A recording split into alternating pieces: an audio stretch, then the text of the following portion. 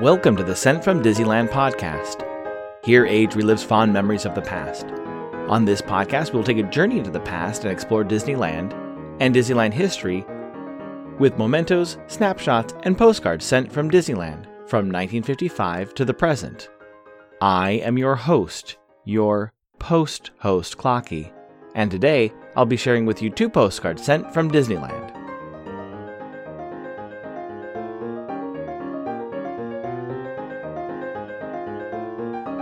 The front of our first postcard has the Mark Twain filled with passengers cruising by Cascade Peak on the rivers of America. On the back it reads, "The Mark Twain steamboat passes Cascade Peak and its beautiful waterfalls, one of the newest additions to Frontierland, as it continues on a journey down the rivers of America." It's postmarked January 4th, 1962, and I assume they visited the park on New Year's Eve, Sunday, December 31st, 1961, when park hours were from 9 a.m. to 7 p.m. Park attendance that day was 23,179. The weather was a high of 68 and a low of 45. It's addressed to Betty Poduano of Seattle, Washington. It reads, January 2nd, 1962. Hi, I thought I'd let you know we're still safe, sound, and zany. Had a wonderful week in San Francisco, but cold. The East-West football game was a thriller. Wants to be foggy or smoggy here in LA, so may not stay long. Spent New Year's Eve in Disneyland. We're just kids at heart.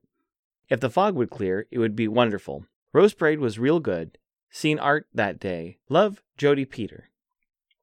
I have a lot of postcards with the Mark Twain and Cascade Peak. Cascade Peak was added to Frontierland and the Rivers of America when WED Imagineers replaced the Rainbow Cavern Mine Train with the Mine Train Through Nature's Wonderland.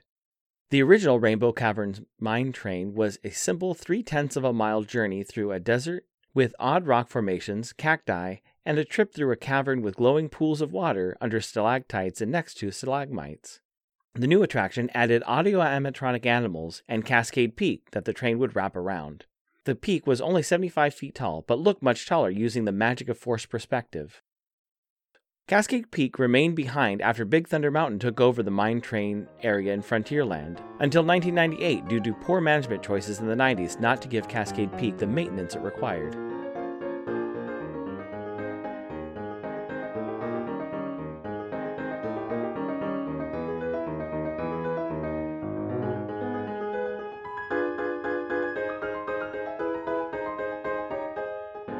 Our next card is of Sleeping Beauty Castle, with the Matterhorn in the distance on the right.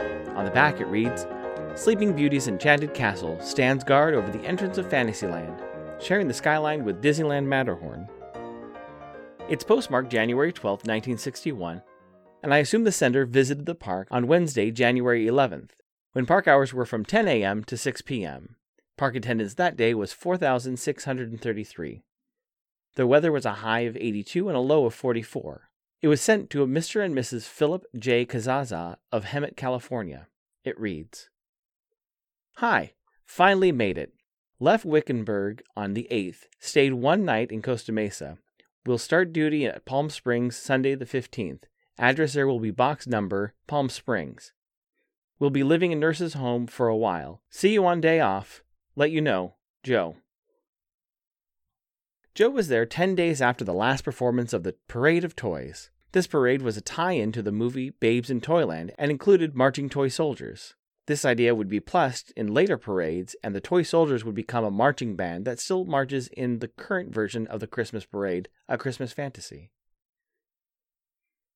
I included the park attendance on these postcards since the park has been close to or at capacity over the last 7 days. The average park attendance is around 65,000 guests per day. And recently, Disneyland capped attendance and temporarily stopped selling tickets for the day when the park reached 80,000 guests.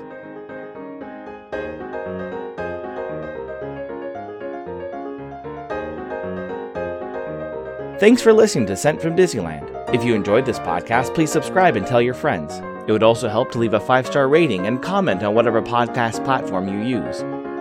If you'd like to support the show financially, please check out our Patreon page at patreon.com/sentfromdisneyland.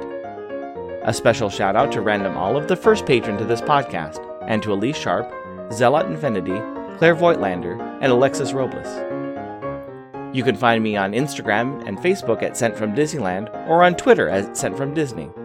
For questions and comments, please send me a postcard addressed to Sent From Disneyland, P.O. Box 44, Hood, California, 95639. This podcast is not affiliated with Disney, the United States Postal Service, or any post office or Disney properties.